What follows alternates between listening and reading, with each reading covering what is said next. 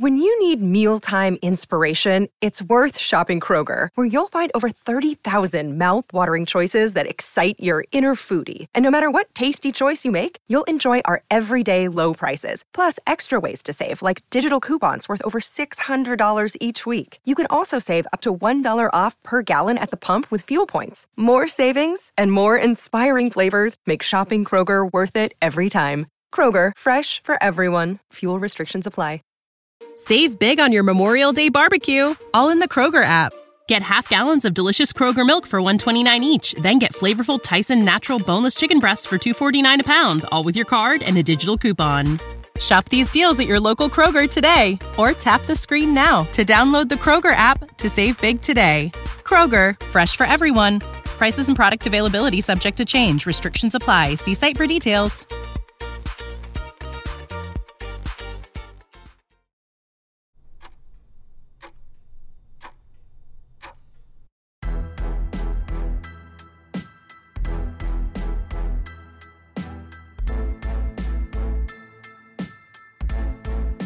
Samuel Adams said, "Let each citizen remember at the moment he is offering his vote that he is executing one of the most solemn trusts in human society, for which he is accountable to God and his country."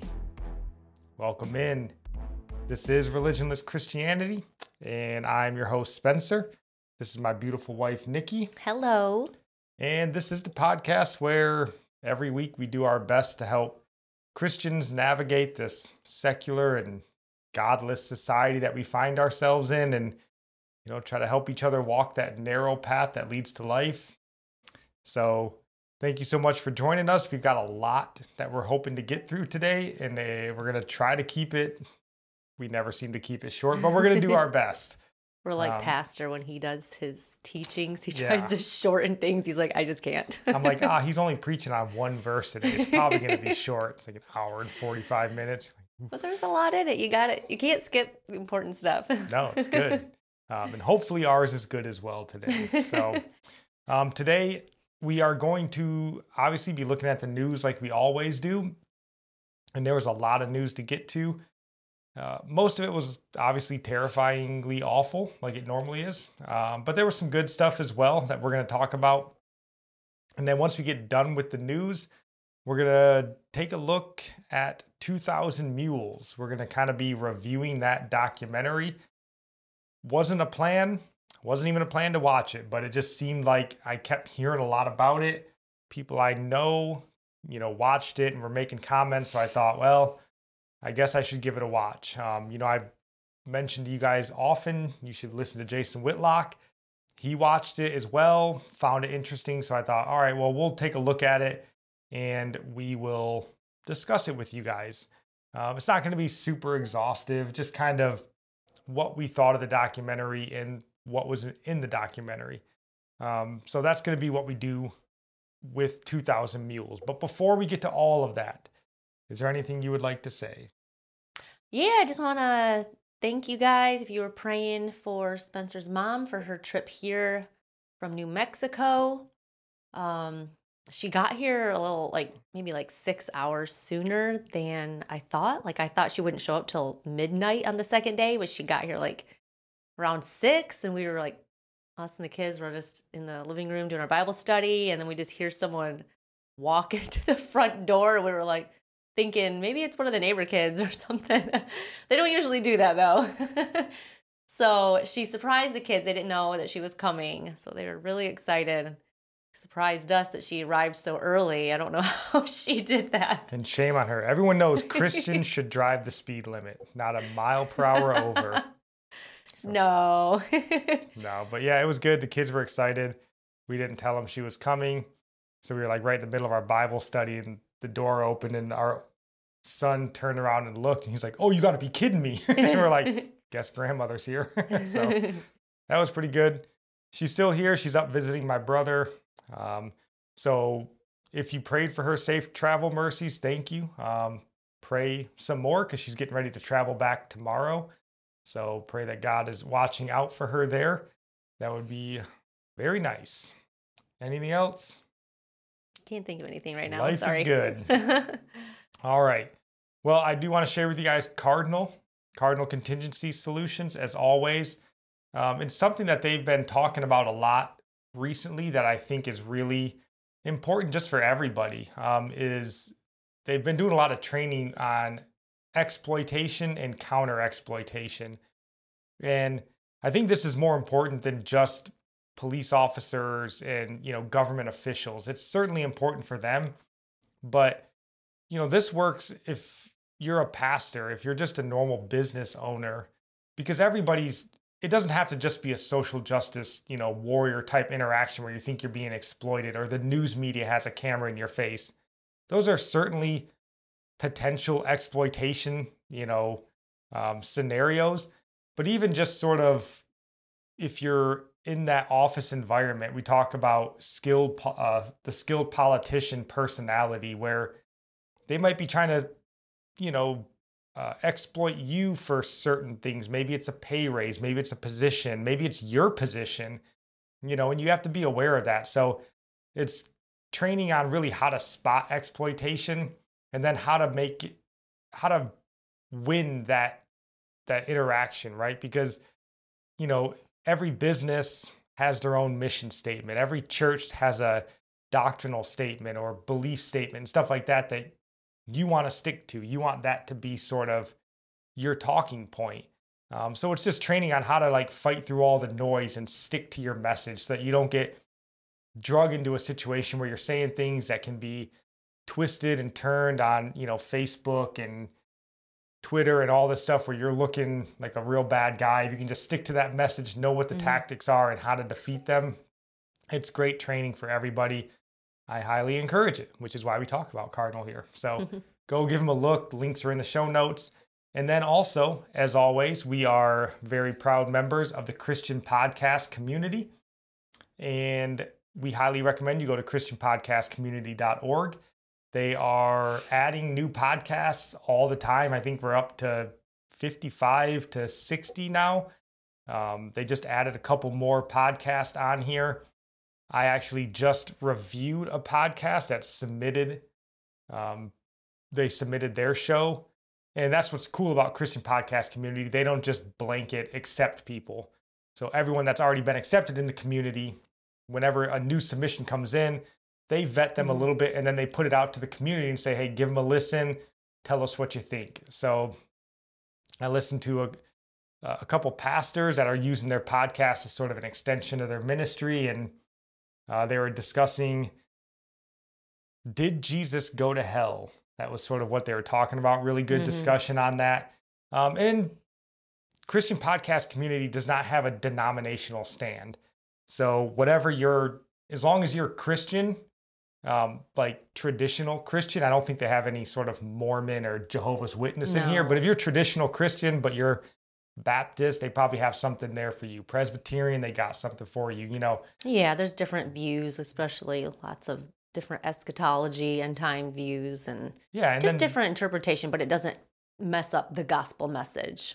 Right. And then even stuff that's just good, clean, sort of Christian worldview type stuff. Like we talked about, there's one on there where they review movies and stuff from a biblical perspective. So a lot of good stuff on there. Go check it out. I am certain you will find something that you like. Aside from this show, obviously. Don't leave us. That would be disrespectful of you. But all right. Enough of the good stuff, though. It's time that we waded into the murky swamps that is our news media. So gird your loins. It's time for our weekly trek through the valley of the shadow of death as we take a look at our news of the week. And this first story, just want to mention it briefly because it's in the news. Do you want to read that headline, honey? Pentagon unveils shocking new UFO footage in congressional hearing. It's shocking. Apparently, that's what the headline says. So I did read through the whole article. I think the last line of the article sums up the entire article pretty well. Which proved it was shocking or not shocking? No. Much like most of the things from the media, it was all a huge lie. Their last line says, ultimately, the hearing did not reveal much. To the contrary, it spurred a number of important questions about the unidentified aerial phenomenon we've recently encountered. So the reason I bring this up, I think it's a fun story, and I'd be interested to hear your guys' take on UFOs, or as they're sort of calling them now, these unidentified aerial phenomenon. They're kind of going away from the UFO term. But just curious, there's a lot of different takes when you get into Christianity and UFOs, alien life and all that sort of stuff. There's a lot of different views on that, and I would like to hear what you guys have to say. It could be a topic sometime. I think we should discuss it. Well, then we may talk about this. This might just be sort of laying that groundwork. If they keep talking about this and they actually talk about something real, they do have some videos in this article. So if you want to go check it out, there's some videos in there that are certainly hard to explain. You know, when you see them, you're like, well, that's odd. Mm-hmm. But they don't really go into a whole lot of detail in this article. Just would like to know what you guys think about UFOs and alien life and all that extraterrestrial stuff. But UFOs were not the big story of the week. The big story of the week was obviously what happened in Buffalo, the tragedy that happened there on Saturday night. So if you want to read this headline, honey. It says, what we know about Buffalo supermarket shooting, suspect Peyton Gendron. Yep. And then just read like this first paragraph. The 18-year-old man who allegedly shot and killed 10 people Saturday afternoon in Buffalo, New York, was motivated by hate, authorities said, targeting a supermarket in the heart of a predominantly Black community. Yep. So, I mean, you guys, I'm sure by this point are very well aware of what happened in Buffalo. Obviously, it was horrific. It does go on to say in this article, the U.S. Department of Justice is investigating the shooting as a hate crime and an act of racially motivated violent extremism, according to the Attorney General Merrick Garland. Aren't all crimes and murders usually because of hate, though? Like, what other descriptions are used to define why someone murders? Because Jesus said hatred is the same as murder, or anger. It's like murder. So. Yeah, it's definitely one of those things. And I know a lot of people get, pushed back on this idea of hate crimes and even hate speech, because, they claim, like you said, murder is hate, right? So like whether you murder somebody because they stole your money or you murder them because you don't like their skin color, I think it all broods from the same place. But I think it's just a classification really for the government in a way. Yeah, just really a way of them to classify. This was racially motivated hate. This was a crime of passion. This was a theft gone awry. I mean, I don't know. Okay. It doesn't make a lot of sense to me. Hate is hate. But I think it does help them somehow. I don't know. Like, the dude's going to get life in prison anyways, obviously, because he was caught. They have it all. So whether they were just getting him on murder charges or a hate crime murder charge, I don't know. Like, his motivation for it will give him a longer sentence. I mean, it'll be life regardless, but... Yeah, he'll get 987 years in prison instead of 712. Okay. Or something. I don't know. So it's bizarre. But the article does go on to say down here, the suspect made very disturbing statements describing his motive and state of mind following his arrest. An official familiar with the investigation told CNN, those statements were clear and filled with hate toward the Black community, with the alleged shooter making it known he was targeting Black people, the official said. Yeah, I just wish society saw all immorality, crimes, and everything as for what it is, sin. It's not just a simple systemic issue that they can fix by making it political. Like, they can control people's hearts. Like, this is a worldly view of what sin is without, they can't bring up sin.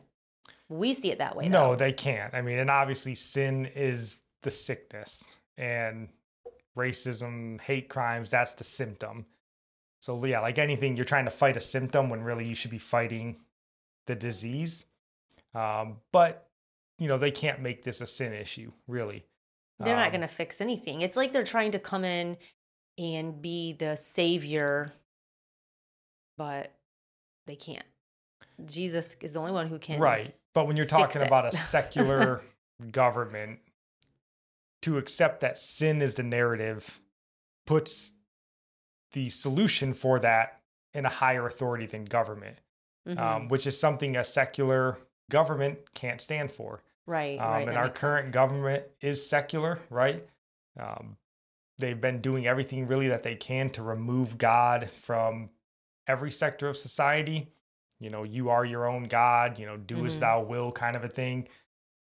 Secular humanism is their religion of choice nowadays. Yeah. So you may hear them throw out arbitrary verses, which as we get into the president's speech here in a few minutes, he does.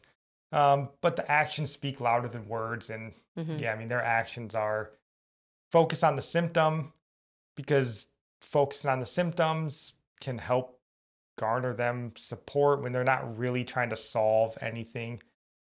Because yeah, I mean, you have no way of solving, like you can't solve hate, right? You know, by, I don't know, a government like a government program can't solve hate, right?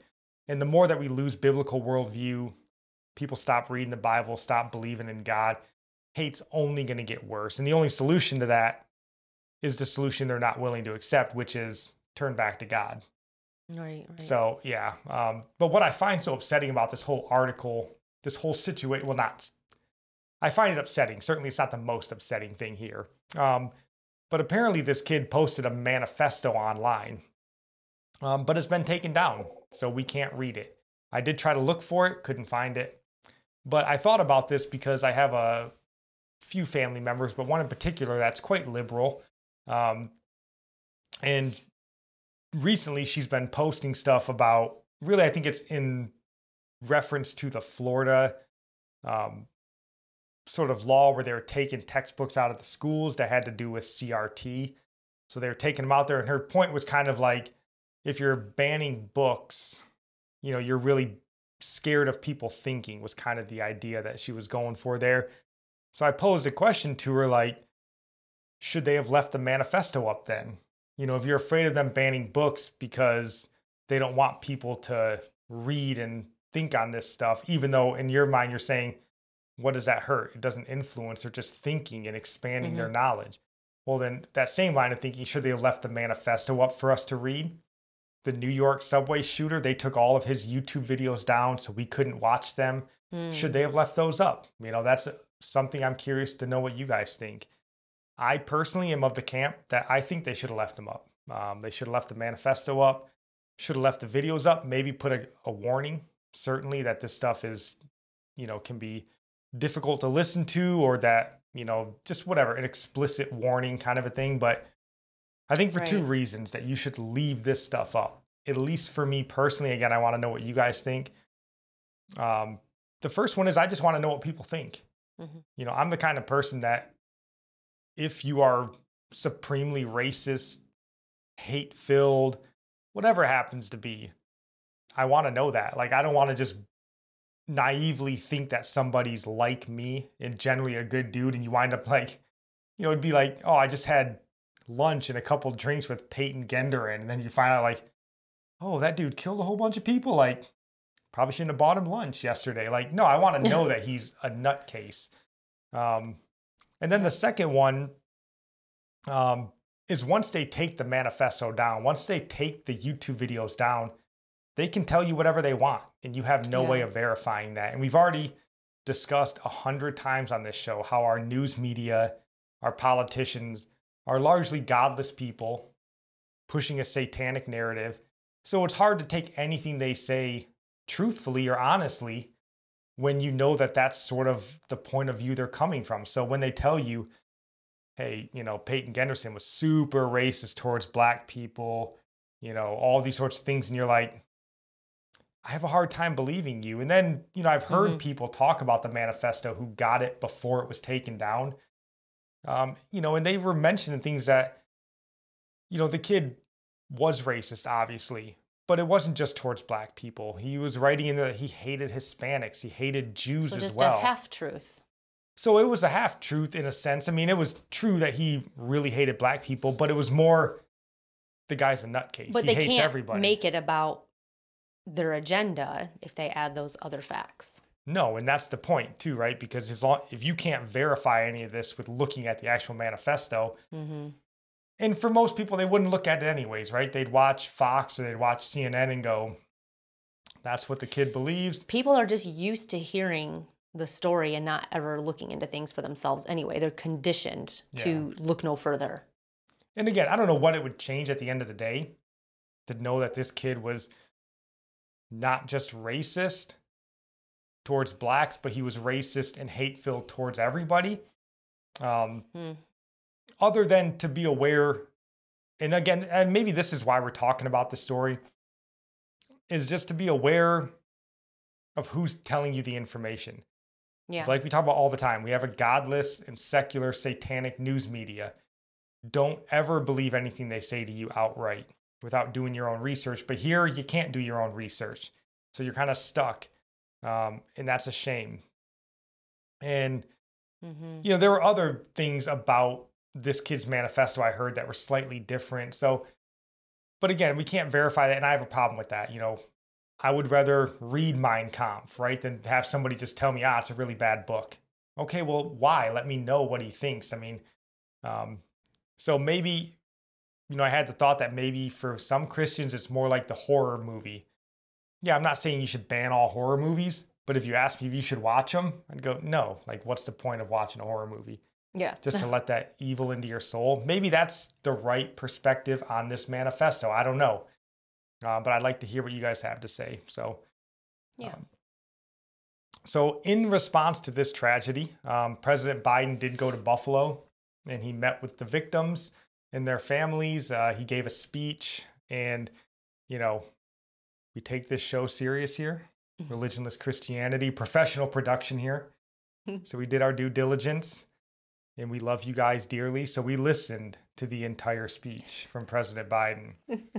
And then when we were done, we wiped the blood from our ears and tried to distill it down to a few points that we could talk about. It was really hard. I had so many things I wanted to say. And we took down a lot of points here, and I don't know that we need to reference all of them. We'll see. I don't want this episode to be terribly long, but I will try to play some of the points here so you guys can actually hear them for yourselves and not just take our word for it. But the speech actually started off pretty well, I thought. You know, the first 5 minutes of the speech, I thought President Biden was actually, he was likable. I thought he was getting his point across. He was authentic. You know, he did lose a son quite a few years ago now, maybe 10 years ago now or so. His son, Beau Biden, I believe, died of cancer.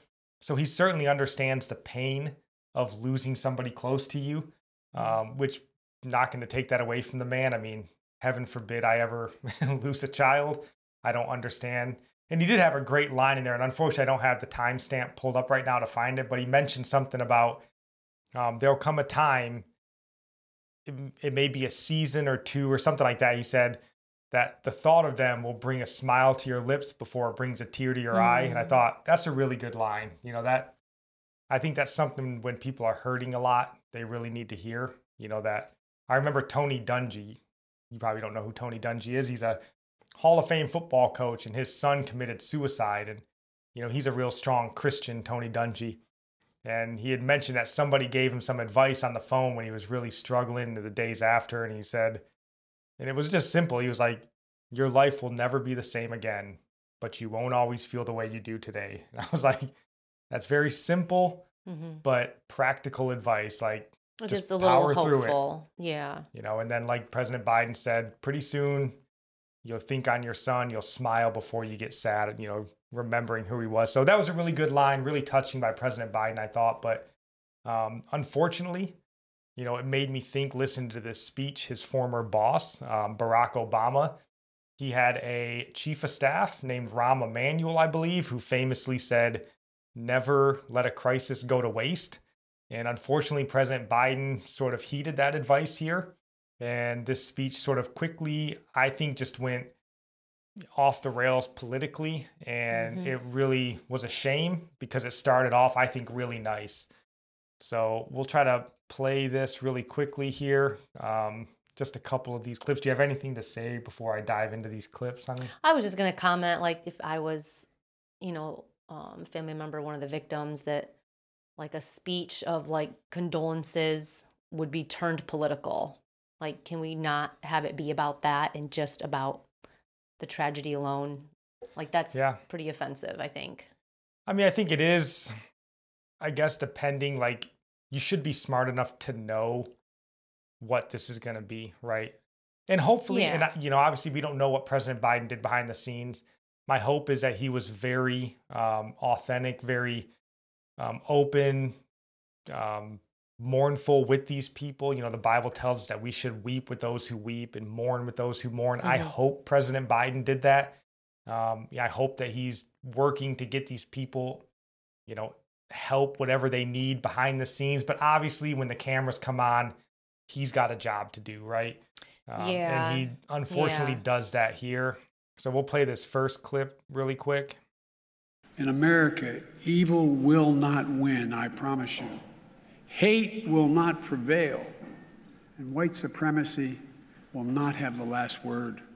For the evil did come to Buffalo. It's come to all too many places.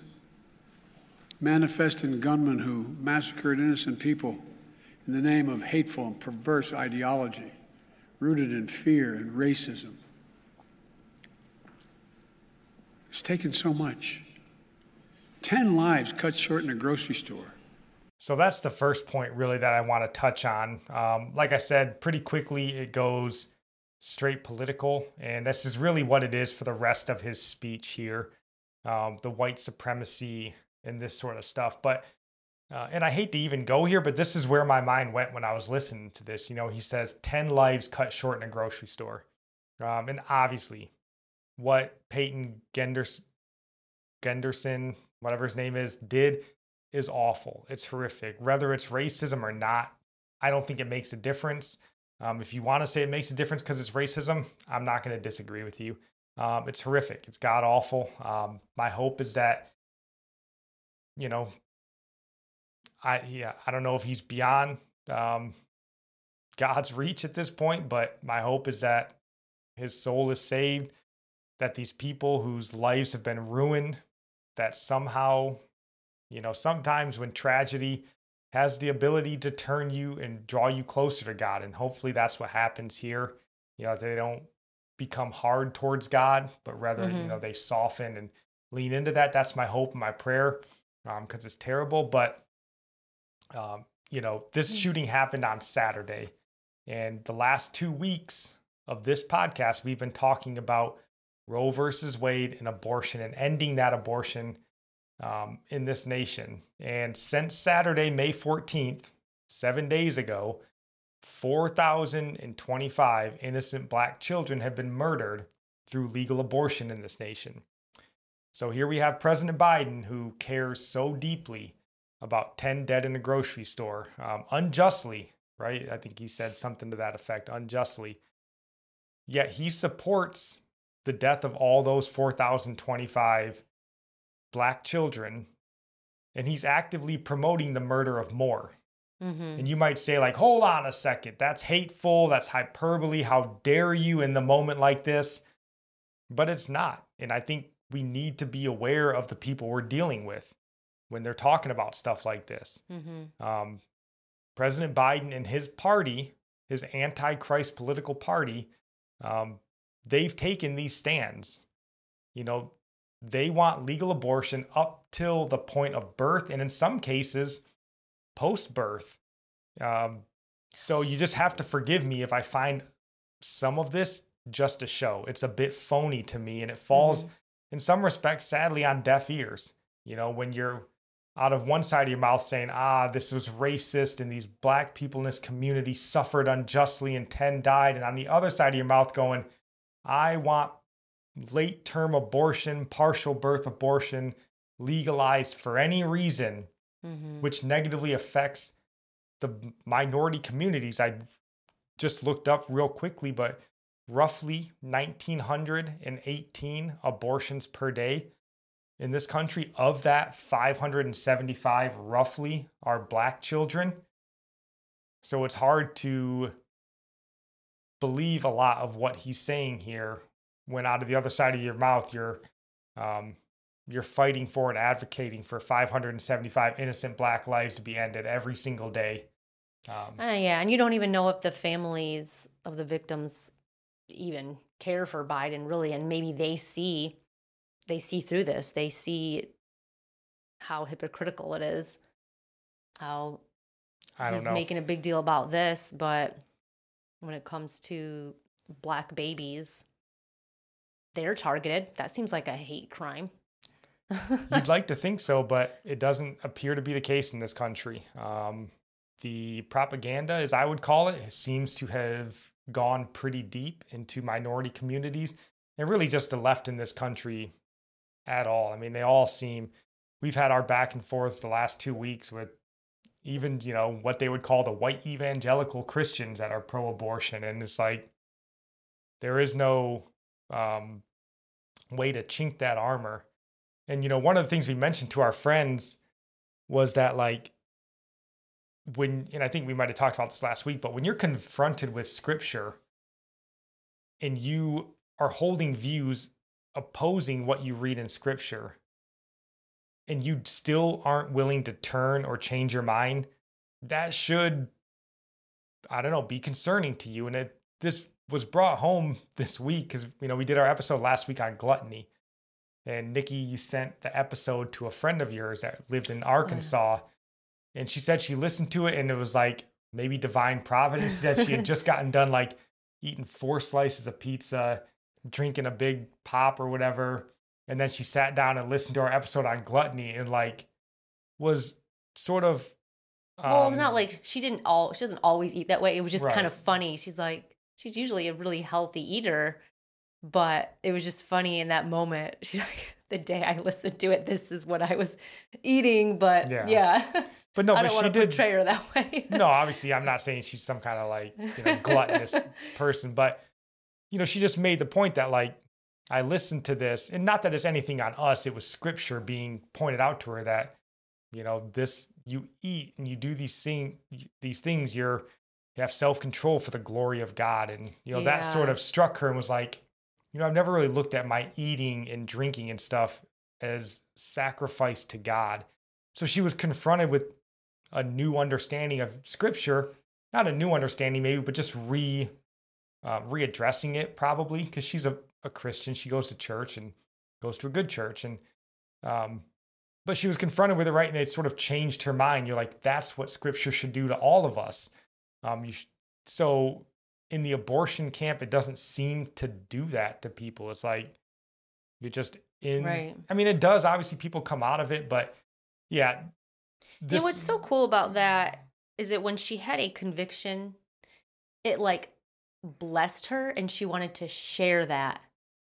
Like not many people do that and say, wow, the truth really cut to my heart and humbled me. And a lot of people don't want to talk about how the truth, when they have to confess something or say they were wrong in an area or they didn't realize something. So it's really rare to know somebody who's like, wow, I really needed that. And I struggle with this, just.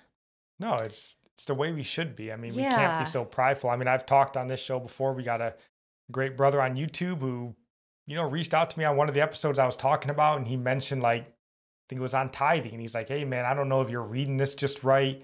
And he sort of explained it to me. I looked into it and was like, yeah, I think I was wrong on that. So thank you, I think we need to say we're wrong more often because we're all not right 100%. And it doesn't mean that every time someone goes, scripture says this, that you're just going to go, well, I throw out my old theology. No, you may go, I don't agree with you there. But it's still, right, be open to kind of be led. So I'm not going to play all these because this episode will run too long. One of the points that he mentions, because this was mostly about white supremacy, he says white supremacy is a poison. And this is at 12:13. If you guys care to listen to this and go back and watch the speech at timestamp 12:13, he says white supremacy is a poison. It's been allowed to fester and grow before our eyes. And this just drives me nuts because the only place that I feel like white supremacy exists is in the talking points of liberal politicians and the godless media.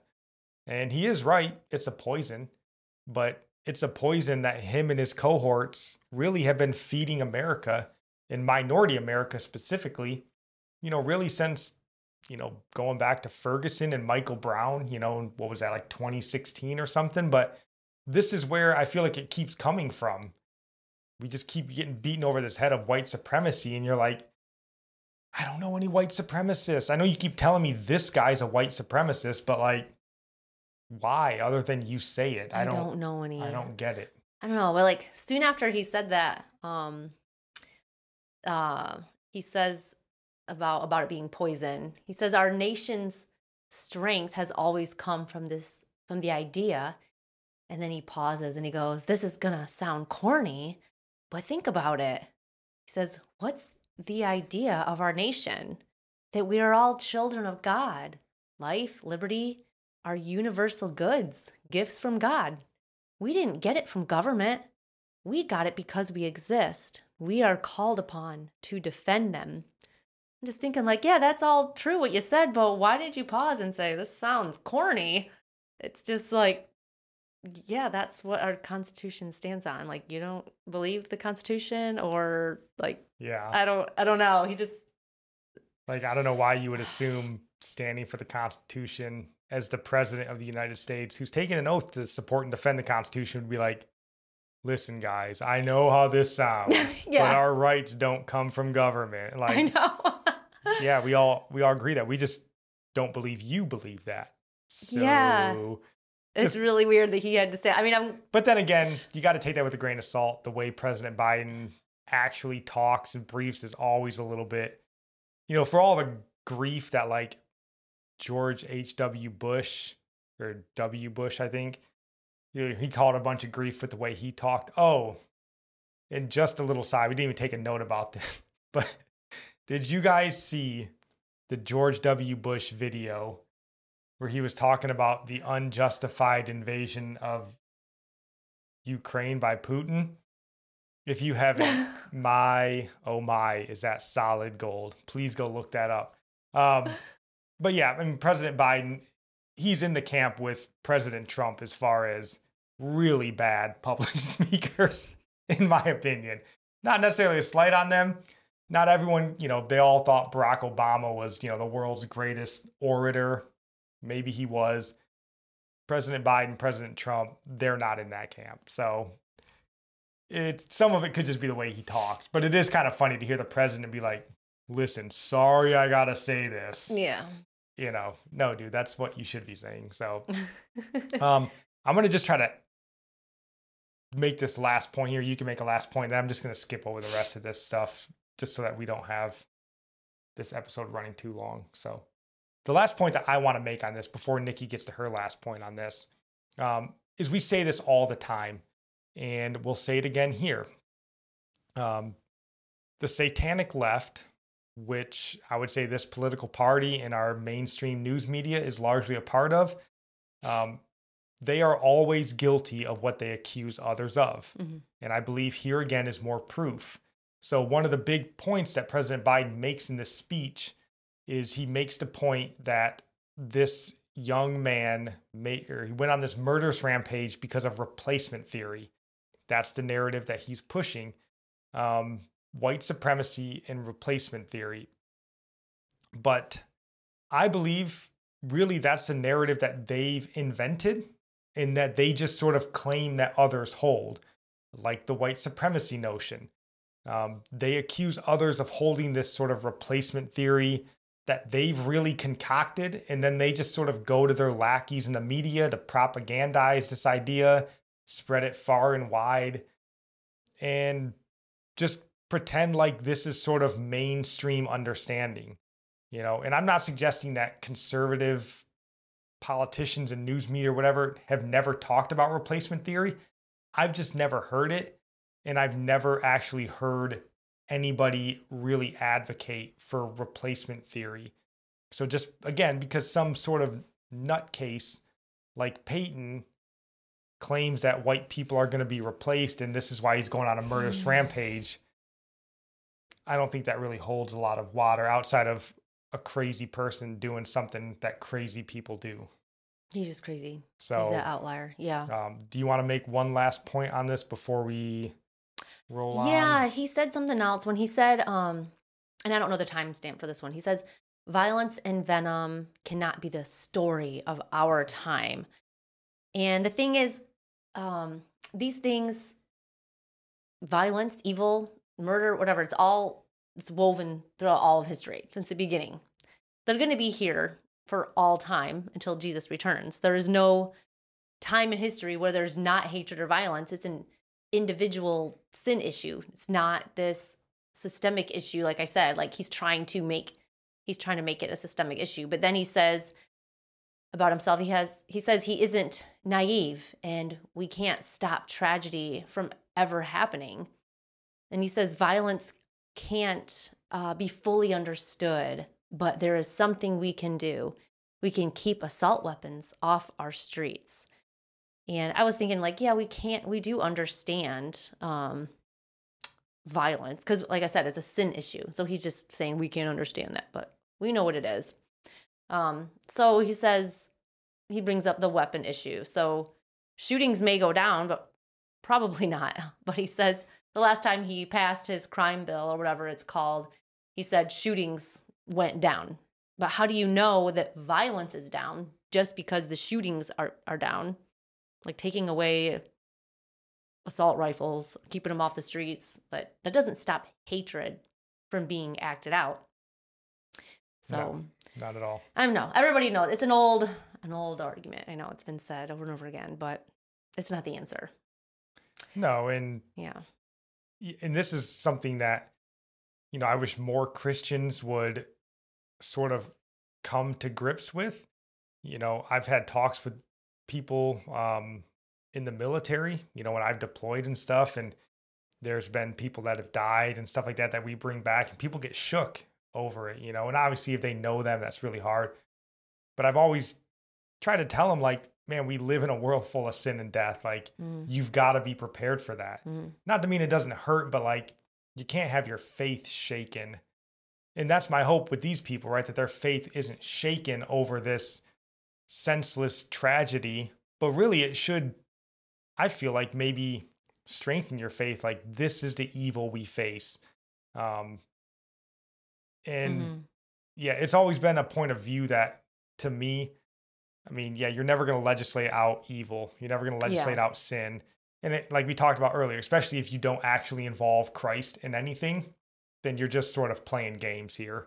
And we're not involving Christ here on a national level. So it's really, none of it's going to be all I that just don't know what it effective. would look like if we had a president, godly leaders, you know, that said what we're saying. Like, what would happen?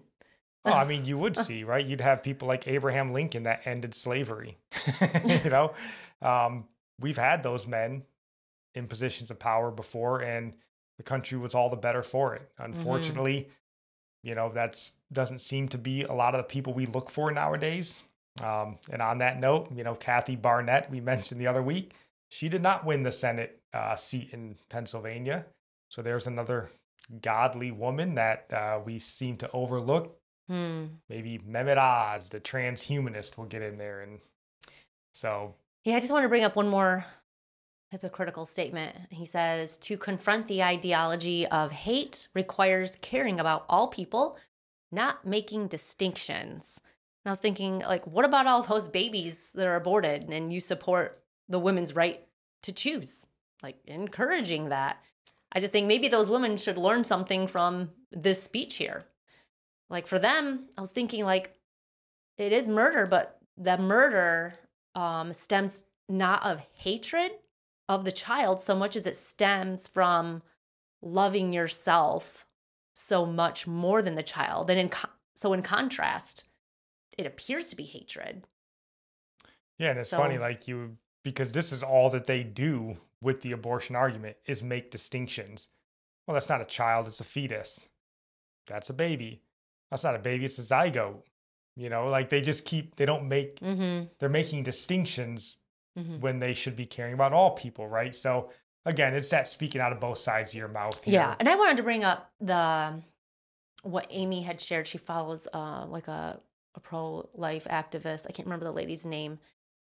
in one of the stories, like they're trying to get women who are maybe considering abortion, who maybe they're afraid, all the reasons they don't have support or they don't have enough money or whatever society, media's telling people you can't have a baby unless this, and this, unless these boxes are checked or you're going to be a horrible parent, whatever the reason. But this lady was 16 weeks pregnant and they're trying to work with her. They'll support her. They'll help her in any way. They raise money for these women, provide for them, so they're without excuse. But she went ahead and got the abortion 16 weeks. And her reason, like she wasn't ashamed to say it, she wanted to have that beach body this summer. So those women's right to choose. She had the right. But then there's people who are pro-choice who would disagree with her. Well, That's and this will tie into when we get to our sermon recommendation. Really highly recommend it. It's more of just a sort of college campus sort of open air debates on abortion. And you'll see a lot of sort of that mindset on college campuses. So it'll definitely tie into that. But yeah, it's really hard for us. You guys might be saying, like, we're talking about mass murder of Black people and white supremacy. Why are you talking about abortion? It's just hard for us to live in the world that we're currently in and what's going on around us and see people on one end freaking out about murder and then on the other side advocating for murder. Right. It just strikes us as hypocritical. And I know Christians are supposed to be the hypocrites, right? That's what we always hear, these hypocritical Christians. But also, just as we end on this, I know I wasn't supposed to mention one last thing. He does make note of a few scriptures that he kind of quotes in here half-heartedly. I just wanted to remind you to not be tricked. He doesn't even say God. He says the divine. Right. And even Satan quoted scripture to Jesus in the desert. So don't be taken in by that. Not all that impressive there. So we'll move away from the lies and the liars that infect our political institutions and look at some news from the religious world here and a really good story from the religious world. This one I found from Today's Christianity, as we like to call it here, or ChristianityToday.com. Do you want to read that headline, honey? First pastor to defy COVID-19 lockdowns wins in court. Woo! Yep. So this is Pastor Spell, Tony Spell here. And do you want to just read these first two paragraphs? Tony Spell, the first pastor to publicly defy COVID-19 lockdown orders, has won his legal battle against the state of Louisiana 2 years later. The state Supreme Court decided 5-2 on Friday that the governor did not have a good reason to block Spell's Oneness Pentecostal Church from meeting for worship, while other venues received exemptions from public health restrictions. Yeah, this is good news. And this pastor, Tony Spell, he goes on, he says, "I'm guilty of having church," Spell told his congregation. He says, "I'm guilty of preaching. I'm guilty of praying, but I am not guilty of breaking any law. I'm not guilty. The only thing I'm guilty of is doing what the Bible told me to do. Do not forsake the assembly of ourselves together." And that is so refreshing to hear. Yep. The article does go on to say down here, it says, a 2020 executive order in the Bayou State prohibited gatherings of more than 50, and a subsequent order limited groups to 10, following the advice of the Centers of Disease Control and Prevention early in the pandemic. Both orders carved out exceptions, however, for airports, grocery stores, factories, office buildings, and meetings deemed essential. And it says it's a violation of the First Amendment guarantee of freedom of religion to offer legal exemptions to secular groups and not religious ones, the Louisiana court found. And then if you read just down here a little bit, he says, they're making note of how ridiculous this ruling is. He says, however, if 10 of these individuals left the conference room and walked across the street to the church and entered an otherwise empty sanctuary building for worship service, they were subject to criminal prosecution. And this was the absurdity of really every bit of COVID regulation ever in this entire world, right? The entire country And yet we all pretended like this made sense because Dr. Fauci said so. So here in the Bayou State, they were like, you can get together for work and hang out in the same office building and work 8 hours a day. But if those same 10 people get up and walk across the street and sit down in an empty sanctuary, they're going to jail. And we're supposed to pretend like that made sense because Dr. Fauci said so. Complete lunacy. So it was great to see Pastor Spell stand up. But to today's Christianity, to their chagrin, I guess, they did have to go in there and take a swipe at the pastor saying, where does it say? I think it's right there.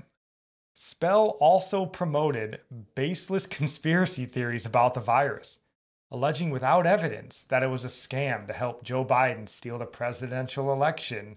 We'll talk about that in 2000 Mules.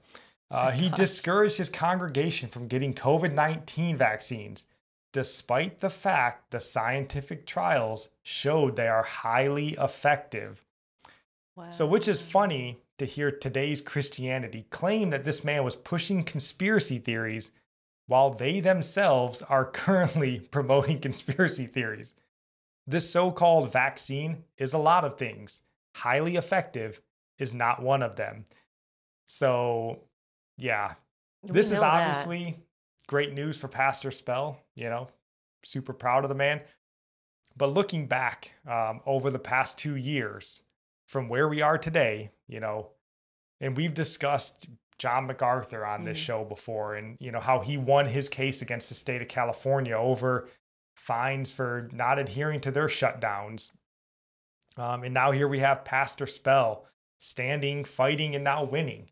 And really just, I hope that churches out there that did fold, like our church in New Mexico folded twice, that didn't, they went against their conscience. Our church largely went against their conscience, closed their doors because the government told them to. And how many other churches and pastors did the same thing. So I hope that reading these stories, realizing now that they should have stood and that they really need to resolve themselves to stand next time, because this isn't going away. Like, Satan isn't just going to be like, well, we had him on the ropes, boys. But, no, he's going to keep coming back. And they already know that they got a large number of pastors that are willing to just bend the knee, close the doors, right? So going forward, like, have you learned to stand like Pastor Spell did, like Pastor MacArthur did? Will you have the strength to stand next time? Because godless politicians, the satanically influenced, like, they don't think you will. They think they know that you're going to cave. Yeah. So this is really encouraging to see. This should have been the mindset the whole time. We have a right to freedom of religion. You can't tell me I can't assemble. Just plain out. I think people just don't know their rights. I think most people don't. Well, and we're such cowards. And I don't mean to be offensive to anybody if there's pastors out there and they closed. But I just got to be honest. I mean, and maybe it's just a Christian thing. We're so used to just being like, go along to get along. Yeah. Don't rock the boat. I've heard people say that. People in church. You got to know what time it is. You got to know when to stand and when to sort of sit down, right? And when you've got authoritarian governments, it's not like this was George Washington's government coming and asking you to, not Abraham Lincoln's government. It's our modern day political leaders, the godless leaders that are telling you to close your doors. You've got to know, like, no, like, I've got to make a stand here. It's not like this was Ebola wiping people off the face of the earth. Like, you've got to know. And I hope that this taught a lot of people a lesson. We've mentioned this before, like, you got to fight for your rights before you use your rights to fight for your rights before you lose those rights. And unfortunately, there were only a few pastors. I mean, maybe there were more that we know of. Yeah. Just the ones that make the news. Yeah. I mean, it should have been all of them. It should have just been all of them saying, nah, you're not going to get us to close our doors. They didn't have the right. They never had the right. I mean, for Pete's sake, if California didn't have the right to close John MacArthur's church, nobody had a right. You know, as crazy as California is, if they didn't have a right to do it, nobody had the right. So Yeah. good for Pastor Spell. I hope he's a influence to the rest of Christendom out there in this country. All right, so the next story that we really want to get into is also from the religious world, though not the Christian religious world. Do you want to read this headline, honey? Muslim soccer player refuses to wear rainbow jersey backing LGBTQ, sits out game. Now leftists smell blood. Homophobia is not an opinion, but a crime. Yep. Wow. Do you want to just read this? Oh, I think it's Idris Guy, maybe. okay. I don't know. So, a Muslim soccer player for French team Paris Saint-Germain refused to wear a jersey adorned with rainbow-colored numbers in support of an LGBTQ agenda and sat out his team's 4-0 Saturday win against Montpellier, the Daily Mail reported. Did I just find a new favorite soccer player? Idris Guy. Love this dude. The boldness. Too bad he's not a Christian. Well, We'll pray for his soul. But they go on in this article to say homophobia is not an opinion, but a crime. This was tweeted by Rogue Direct. It says the league and the team must ask Guy to explain and very quickly and punish him if necessary. And then it goes on later to say, here, let me pull it up here. Where am I? Oh, president of the France LGBT plus Sports Federation, Eric Arassis, told RMC Sport that Guy is a great player, but religion is not a part of the sport. religion is not separate from anything we do in life. Like, it is our life. It is separate from everything the LGBTQ mafia believes in. Well, yeah, they're doing it to him. I just mean, like, I can look at this from a Christian standpoint. Well, no, of course. And the thing is, they don't want freedom of thought, right? They do not want diversity. They do not want that stupid coexist bumper sticker. That's been a lie from the beginning. That's never been something they wanted. They are looking for total submission. And your opinions are thought crimes to the LGBTQ mafia, even if you're Muslim, right? This isn't just Christians they're bashing on. They're going after Islam now, too, which is pretty shocking. Who would have thought? But here they are. You know, your thought crimes, your opinions are thought crimes, and they're going to be actively sought out and punished. That's what they're telling you here. So first off, huge, massive kudos to this soccer player, Idrissa Guy, maybe? Yeah, we could learn from his boldness. No, we absolutely need to learn from his boldness. And I put in my notes here, like, shame on these other soccer players for not standing. Much like shame on all the pastors who didn't stand. There's got to be other players of faith in this English soccer league, I would imagine. He can't possibly be the only person of faith. But none of them stood, right? And this goes back to what we were saying. People are such cowards, so afraid to stand for anything they believe in. And then also, shame on this soccer league for putting these players of faith in this position. Right. You know, imagine if these teams came out and said, we want all of our players to wear a I support babies' right to life jersey. How do you think that would go over? What if they said, we're all going to wear a jersey that says, one God, one man, one woman. Biblical marriage, you know? It's part of diversity. You got to include the Christians too. No, do you think they'd be like supporting that? Or would the players, you know, would they be calling if all these players were like, I'm not wearing a support baby's right to life? Would they be calling them bigots? Right. Religionists? No, of course they wouldn't, right? They'd be calling these people heroes for fighting the hegemony. But it doesn't work the other way. You know, and we saw this actually in our country over the last couple years, you know, when all of our sports stars were standing against injustice here in America. You know, the LGBTQ mafia wasn't out there saying, hey, you know what, just keep your social justice out of the sports, right? They didn't say that. Nobody said that. We were all told these people are more than athletes. They're humans, right? They're more than athletes. And now here we have an Islamic man being told, you are just an athlete. Shut up.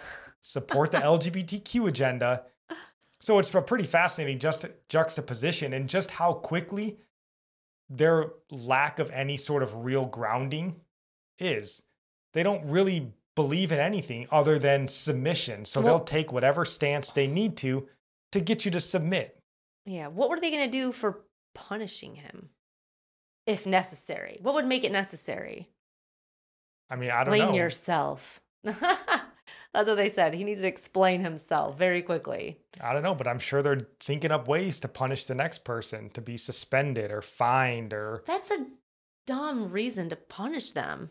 It's like, no. Well, to a normal person, yes, but to the satanic LGBTQ mafia, it makes perfect sense. Say, I'm an individual.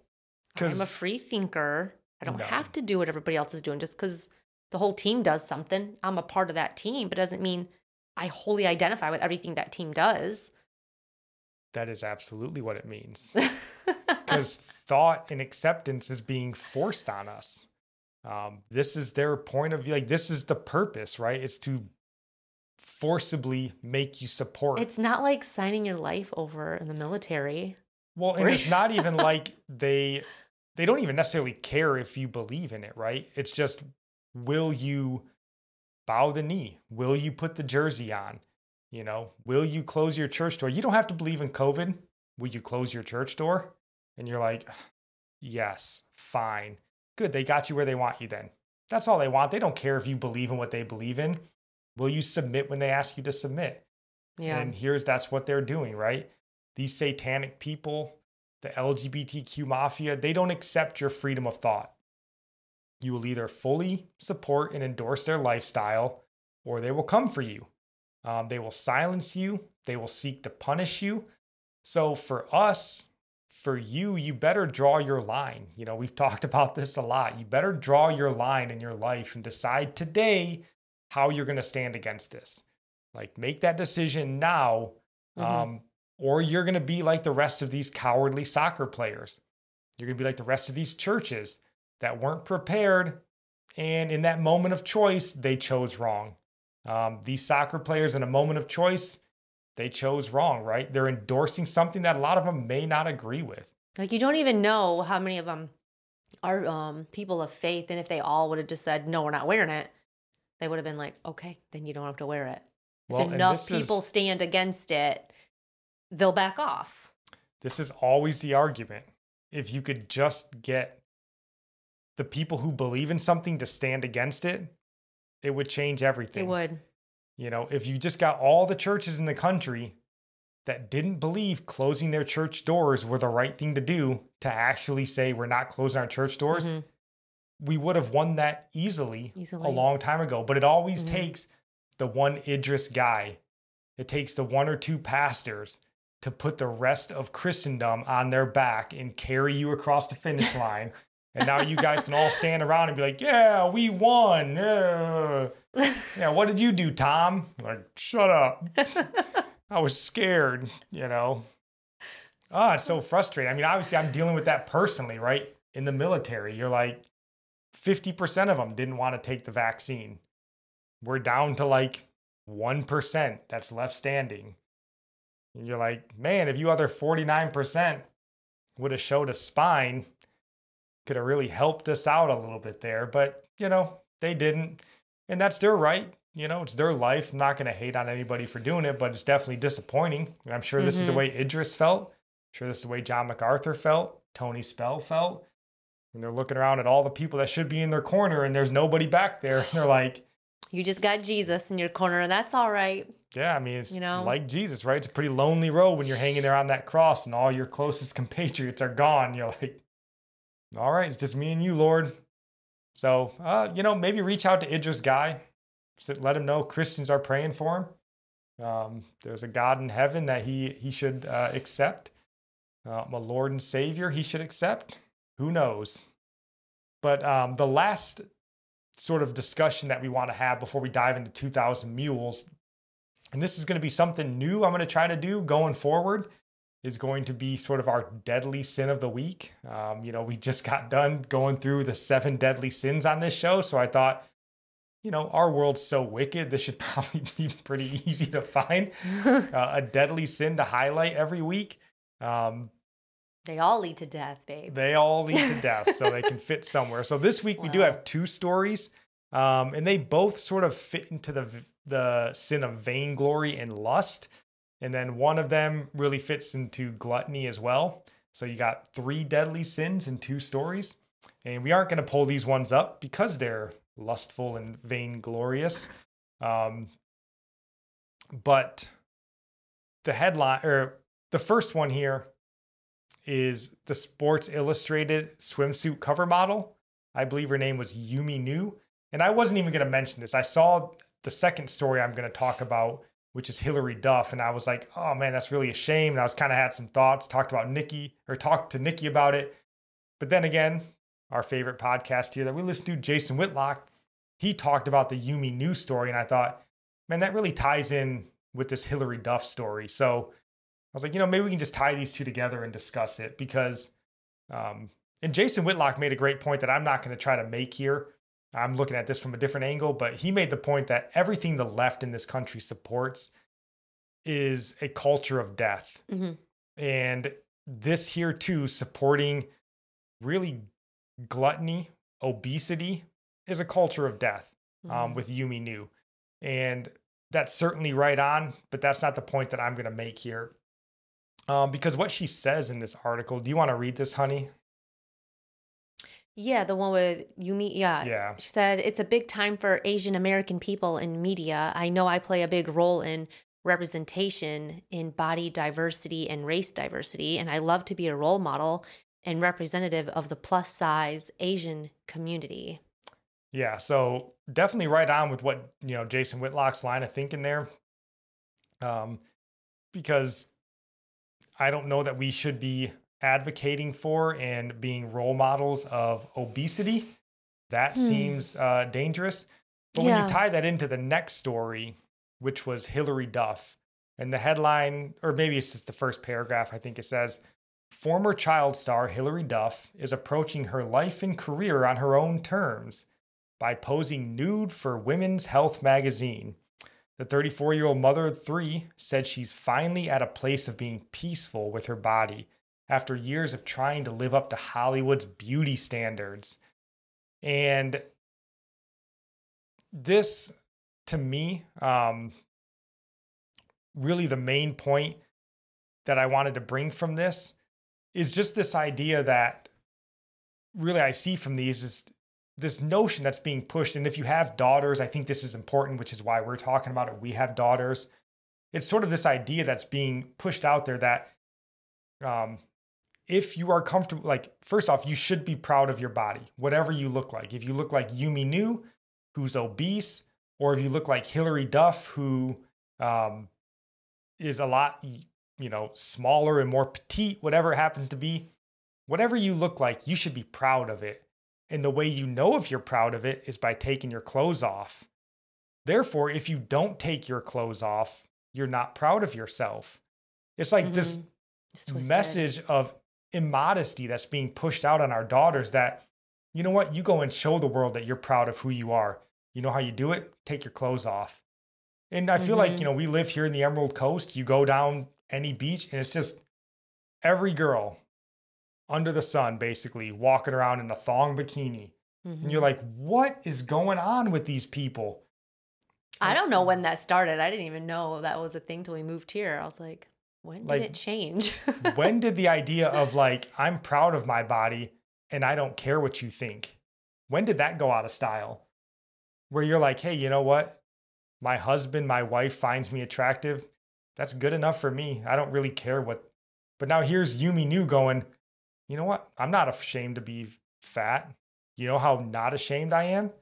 I'm going to get in a tiny bikini and have the whole world look at me. Well, what she said up here, I was going to comment because she says, I know I play a big role in representation in body diversity and race diversity. We don't, as Christians, we're not focused on and diversity in that. Like, we're trying to be one in Christ and representing Christ. We're not trying to represent any, I don't know why they try to like compartmentalize or have all these different categories and everything's about a minority. Oh, we got to represent these people. We got to represent the plus size. And then they have the girl with Victoria's Secret, the Down syndrome girl. We got to represent them too. It's like, yeah, now you're why Down is it about syndrome your girl. body? Can you represent your culture in something honorable? Can you? Or is that all you got? That's the only way you can represent and make your culture, your race, plus size, whatever it is, known? Can you be known for something besides flesh at all? No. Like, that's really degrading of the people you're trying to represent, really. No, and it's shameful, it's sinful, and we don't just see it with these two women, right? This has become a real thing, right? I mean, every, sort of fallen out of favor Hollywood celebrity female does nothing, it seems like, anymore than just post bikini pictures to show that I still got it. And you're like, how sad, and it's sinful, and it's teaching your daughters that this is the way that they're supposed to behave, show your body off. And again, these are arguments you'll have with Christian women. That you should be. If you say, hey, you don't need to be walking around in a bikini, like, that's sinful, it's immodest. It is a shameful thing. Like, they're saying don't be ashamed, but it actually, you should have shame for showing your body in that way. Like, whatever is appropriate to wear in public. I know we've talked about this before. Like, you wear a tank top and some shorts where your butt cheeks aren't sticking out. I don't know. That's like where I would draw the line with what I am willing to reveal of myself. But our culture and Christian culture now, these young girls, even in church, are wearing really, really short shorts and then long t-shirts that cover the shorts. So it doesn't even look like they have pants on. So they're at church wearing, looks like underwear and a t-shirt, like your pajamas. Yeah. So, No, gosh, it's just getting worse. Well, and that's and why worse. it's important to be aware of it. And that's why we want to make you aware of it. And we want you to talk to your kids about it. Because again, you may not care. If you're a 36-year-old, 40-year-old, and you're going, yeah, I don't know who Yumi Nu is. I don't really care about Hillary Duff. That's fine. But your kids do, right? And they're the ones that are being influenced. So we need to sit them down and let them know that this stuff is sinful, that this is not the proper way to glorify yourself, first off, and let alone glorifying God with your body. So just something to be aware of. This is absolutely being pushed on women all across the world, but especially in this country. And we got to nip it in the bud here with at least our Christian children. We got to be mean.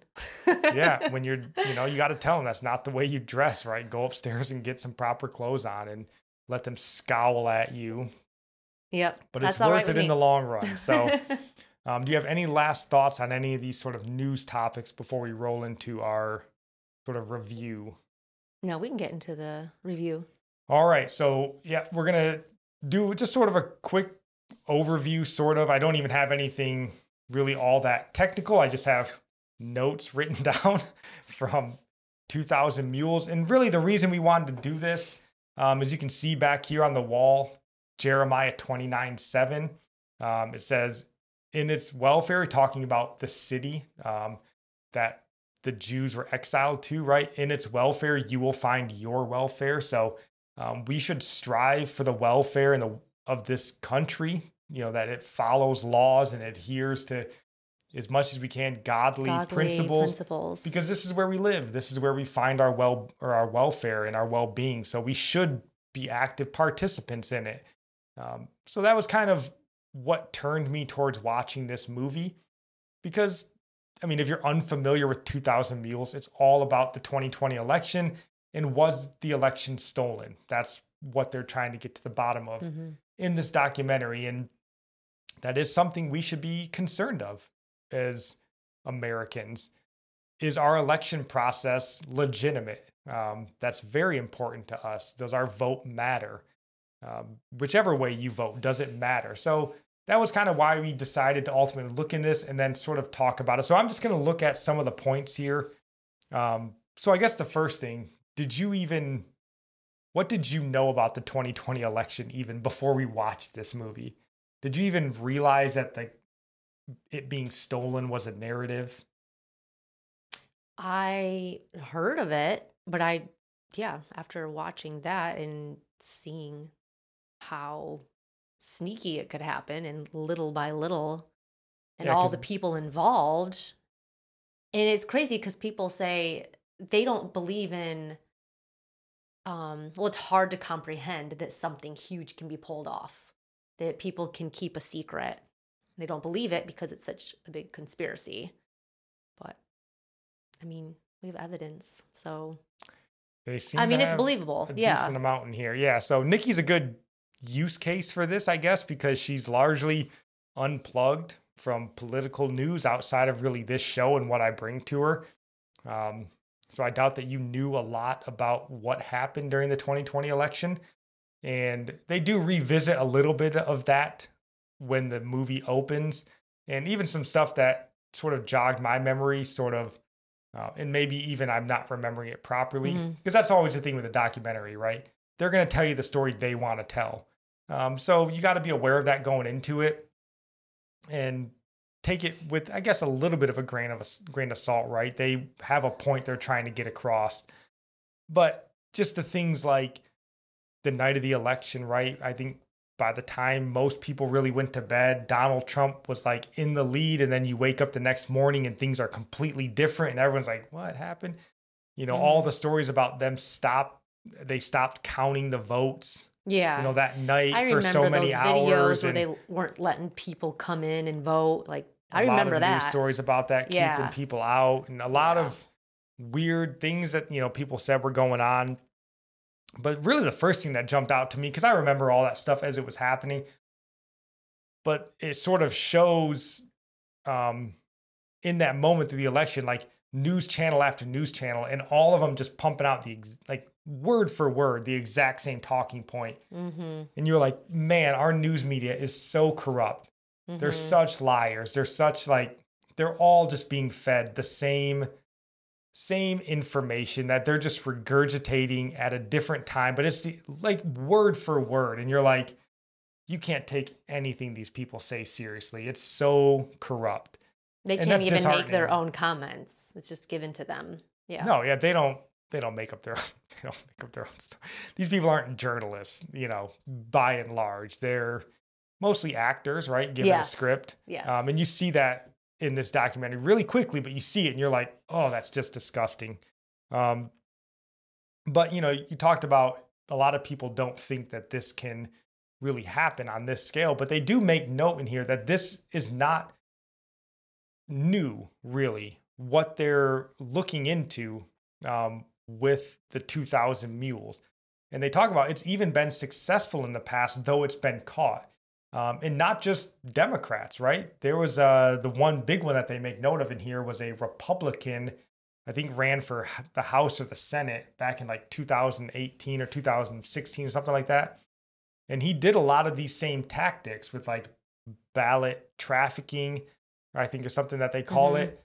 Yeah. And he won the election because of it. But then somehow they were able to unwind that and figure out what he had done, and they overturned the election. So there's been times, and they make note in here, multiple times where people have been caught cheating on elections, had those results overturned. So this isn't new. This isn't a new thing. This isn't the first time. No, it's the first time really that it's done scale. To this scale. Yeah, national scale. But it's not uncommon. So that was good. They do make a little bit of a note in there about January 6th. And, the big narrative that we hear about that is insurrection and Donald Trump and white supremacy. But the angle that I would believe, and it's really what they sort of touch on in this, is that it was more an outpouring of this sentiment that the election was stolen. Now, you can say, well, Trump drummed that up. Well, sure, but he also believes he had his election stolen. So if you thought the election was stolen from you, you would say, hey, I think someone stole the election from me. So that was really, it wasn't white supremacy and all this sort of stuff, people felt like their votes didn't count, that an election process was rigged and stolen, which if that proves to be true, I think January 6th, you have a hard time saying they were unjustified in doing that, right? The Constitution or the Declaration of Independence even tells us that when our own institutions or our own government becomes destructive to our ends of liberty, that we have to stand up to our own government. I mean, the Declaration of Independence makes that fact clear. So in these people's mind, they may be going, okay, this is that point where our government's gotten so out of control and wicked, we have to rise up against it. So that's not even un-American to rise up against your own country. Right. That's written into our founding documents. So that point, I think, was made, and I thought it was made well. They do kind of go into the perfect storm. So we talked about how this isn't the first time this has been done. It's not the first political party to ever do this, that both sides try election fraud all the time, right? They're politicians, they're scoundrels for the most part, right? So they're going to do, things that scoundrels do.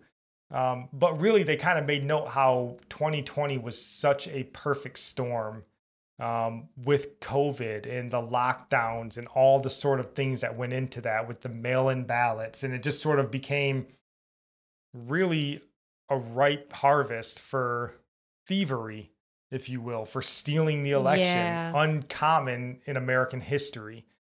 So that was a good point to note. But really, once the show sort of gets into the meat of it, the word, the 2,000 mules, that phrase sort of comes from the fact that they're looking at the mules. A mule is in reference to someone that sort of like carries something, takes something somewhere. So we think of this a lot of like drug mules. They're carrying the drugs from Mexico or something up here. Well, in this, they're ballot mules, if you will. They're taking ballots for people. And the way they come up with 2,000 is actually pretty astonishing. So, well, I guess stepping back a little bit, the way that they even have any of this information is pretty creepy. So they get most of it from geo-tracking, which, if you're unfamiliar, is essentially them taking your cell phone ping and just tracking it through a bunch of different systems to figure out where you are, when you are. They can use latitude, longitude, and elevation to sort of tell where you are at any given moment. And it's not just the government that's doing this. They make note here that there's 300,000 apps right now that are taking your geo-tracking information and selling it. So you've probably signed up for 50 different apps that are all selling your geo-tracked information and location every single day. And they do make note that even when your phone's off, it doesn't even necessarily guarantee that you can't be geo-tracked. And I would say you probably most certainly can still be geo-tracked, especially when you get into governmental level tracking and some of the systems that they may have. I would be stunned if they couldn't still find you. So that's creepy. And we're all pretty much doing it willingly when you just breeze through those privacy statements. Oh, yeah. When you sign up for your next Apple iPhone. Yeah. So, but the way they do this is they take this geo-tracking information and they align this with the ballot drop boxes. So because of COVID and the lockdowns, we went to these new mail-in ballots, right? Which is pretty new. I mean, we've always had absentee ballots, but an absentee ballot is different because in order to get an absentee ballot, you have to request it. It's like a 1-for-1. You request it and it's sent directly to you at your address. You can't just like blanket, like I need 27 absentee ballots. It doesn't work that way. But with mail-in ballots, they were just basically blasting out ballots to people. And then you would get these ballots and you could go and drop them off in these drop boxes. And a lot of these drop boxes were privately owned. So like people, the library or something, they wouldn't. Oh, well, one didn't have a camera. So that one right. And some of them there. didn't have cameras. But they make note that even, Facebook, I think they said they gave like $470 million to the 2020 election integrity kind of things that they were talking about. But they said really a lot of what their money went to was for this sort of ballot collection method. So they took this geo-tracking information and they sort of pair it with the ballot drop box locations, and they look at all these, areas, and they start using this geo-tracking location to see who's been in these areas. And they really narrow it down to just a very few. They say it has to be like, what was it? It was like you have to have gone to 10 ballot drop box locations. It dropped off like so many things. So it was like it wasn't just like if you showed up at a ballot drop box location. It was like you had to go to 10 or more, like 5 different times or something in a day or something. It was something like a lot. Very clearly, you were dropping ballots off in a ballot drop box. Yeah, It wasn't you were just, going to that many different locations. Thumbs up. Yeah, so that's the way that they sort of used this criteria. They really narrowed it down. And they still came up with 2,000 people that had done this many. And they even looked in like places like our home state, Michigan, where there was like 500 mules that they found from Michigan, that on average, each one of these mules visited, it was like 50 drop boxes a day. Wow. So absurd amounts. So that's sort of how they narrowed it down to 2,000, because there was way more when they started going into, all right, you visited 5 drop boxes a day for so many days. Well, now the number is way bigger than 2,000, but they're like... It is. And then the video they have of like some people going at like 4 a.m. to drop off. Like, who goes at like 4 a.m. to drop off handfuls of ballots? Yeah, so they do have actual video, because a lot of these drop boxes, they were supposed to have video surveillance on the drop boxes.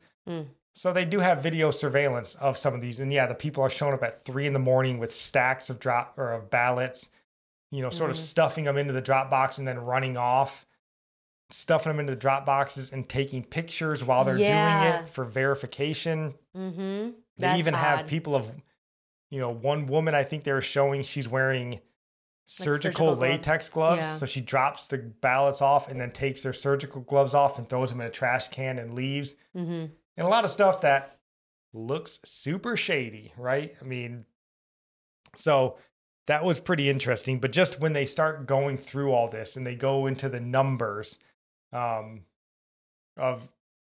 and again, it's hypothetical. So you can make the argument the other way, like, yeah, how do they know, right?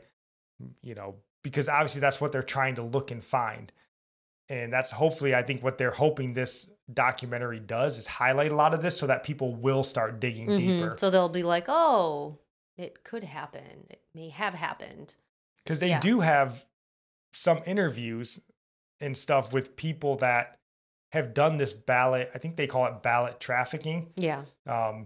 Before, and they're open, on it that, hey, I did this, and why did I do it? I needed money, right? They were paying me this much for each ballot, so I did it.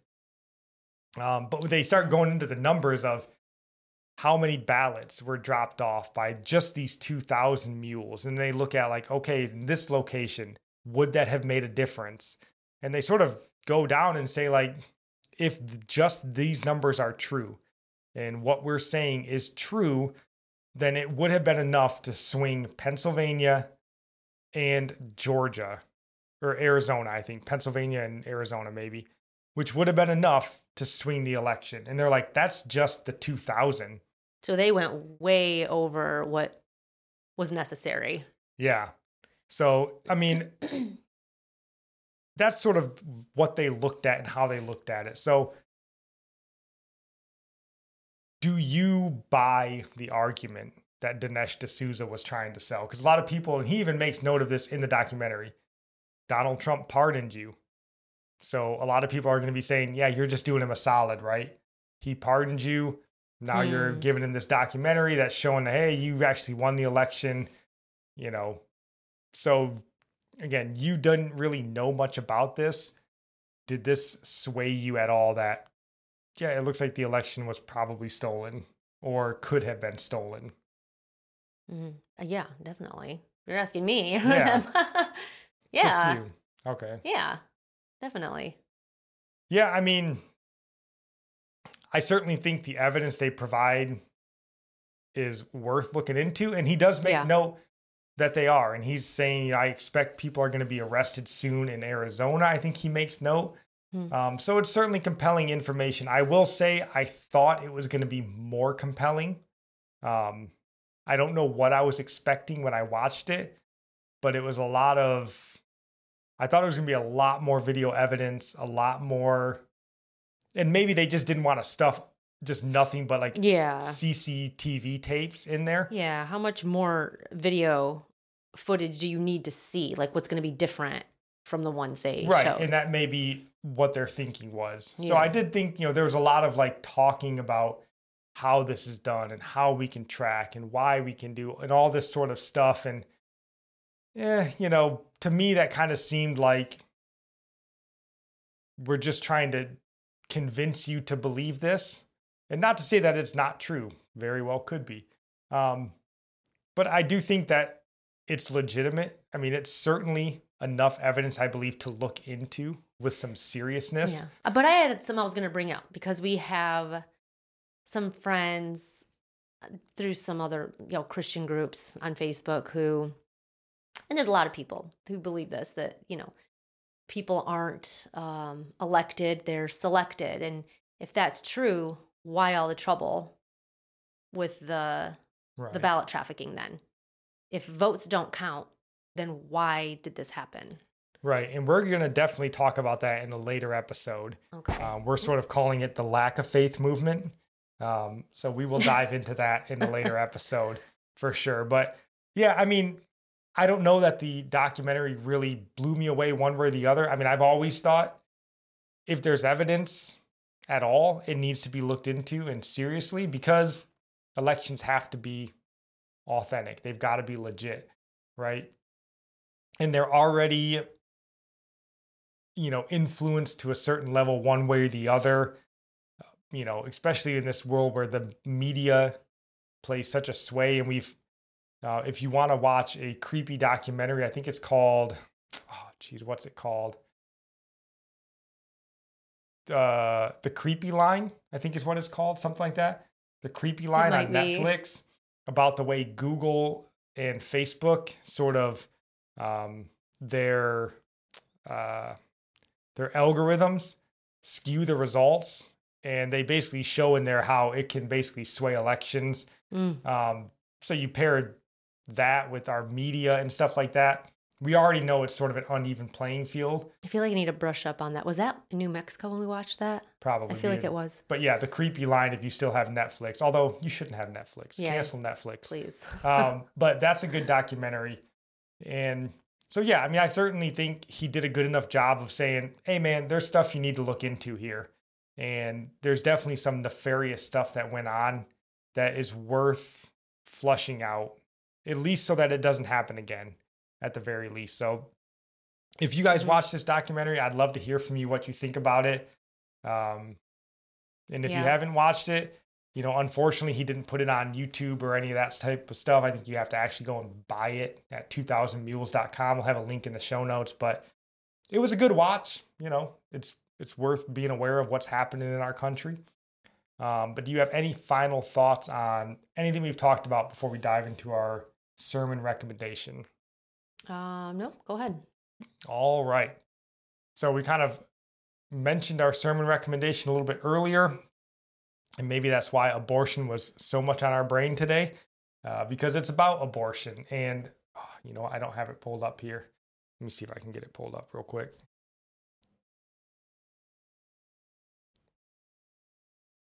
No, that's not a good picture. Well, it's not going to be a good picture, but yeah, here we go. It's Apologia Studios, and this is Apologia Church, I believe it is. That's Pastor Jeff Durbin If you're familiar with him, they do a lot of debates and a lot of anti-abortion type stuff, open air sort of debating. And that's sort of what he's doing here at LSU. And it's just a really good video to really just highlight that the pro-abortion crowd, they don't really have good arguments. No, they don't. They just get angry when they're backed into a corner and just start attacking. And that's really the way everybody acts, right? Yeah. When you get sort of your lies get exposed, you either can acknowledge that and apologize, which is unlikely for most people, or you can just sort of lash out and try to shut the other person down, which is what you see happen here a lot. Jeff Durbin does great, super composed, on point, doesn't lose his temper or anything like that, which is really good. It's just a confidence in the truth. And some people might say he's arrogant. That's what you'll get. That's what I got from someone recently. I'm being arrogant and judgmental or whatever, but you're just presenting people with the truth confidently. And sometimes people will say, well, you're arrogant, you're prideful, but no, confidence in the truth. There's a difference. And it's good too, because a lot of people might also say like, well, these are just idiots, right? They selected the dumb people to show you, this girl on here's got green hair, right? But the arguments are the same. And the arguments are just as ridiculous when you hear from somebody with green hair as you hear from somebody that has letters after their name and they're trying to sound academic, or your Christian friend who's trying to make the same ridiculous arguments.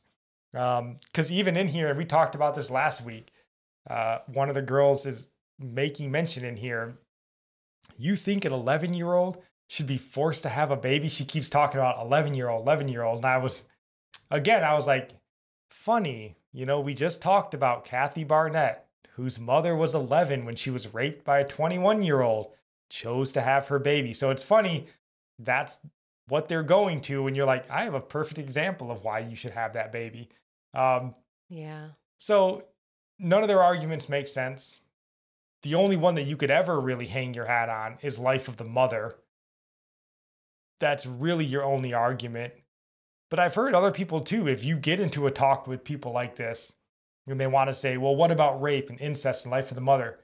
You should just go, yeah, okay. Let's legalize abortion for rape, incest, Life of the Mother, and let's illegalize all elective abortions and see what they say and see if they're down with that. Because the fact is, rape, incest, and Life of the Mother are so very small. And we'll really see what those numbers are. I think Planned Parenthood, on average, they say does like 92% of abortions are elective, which just means women just want to have an abortion. So if you're like, yeah, cool, we'll legalize 8% of it. Yeah, but how many of those women claim rape when it wasn't rape, though? You can't prove that. Yeah, it's hard to prove, yeah, for sure. But I don't know. But it's really good. I definitely encourage you guys to go give it a watch. They do a really good job there. So do you have any final thoughts here at all, honey, before we end this podcast episode? It was intended to be short, I promise you. And yet here we are. No, I don't want to make it any longer. That's okay. All right. If you guys stuck it out with us, we certainly appreciate that. Make sure you come back on Monday. We will be doing our daily devotionals. Me and Nikki are kind of doing them together now. It was always weird to be writing our own devotionals and recording them while we're both in the house together. So we thought, why don't we just write them together? It's easier. It's better. Yeah. We're both here. So that's what we're doing now. Like it should have always been. So come give those a listen. And then, of course, we'll be back next Saturday with another episode. But until then, God bless.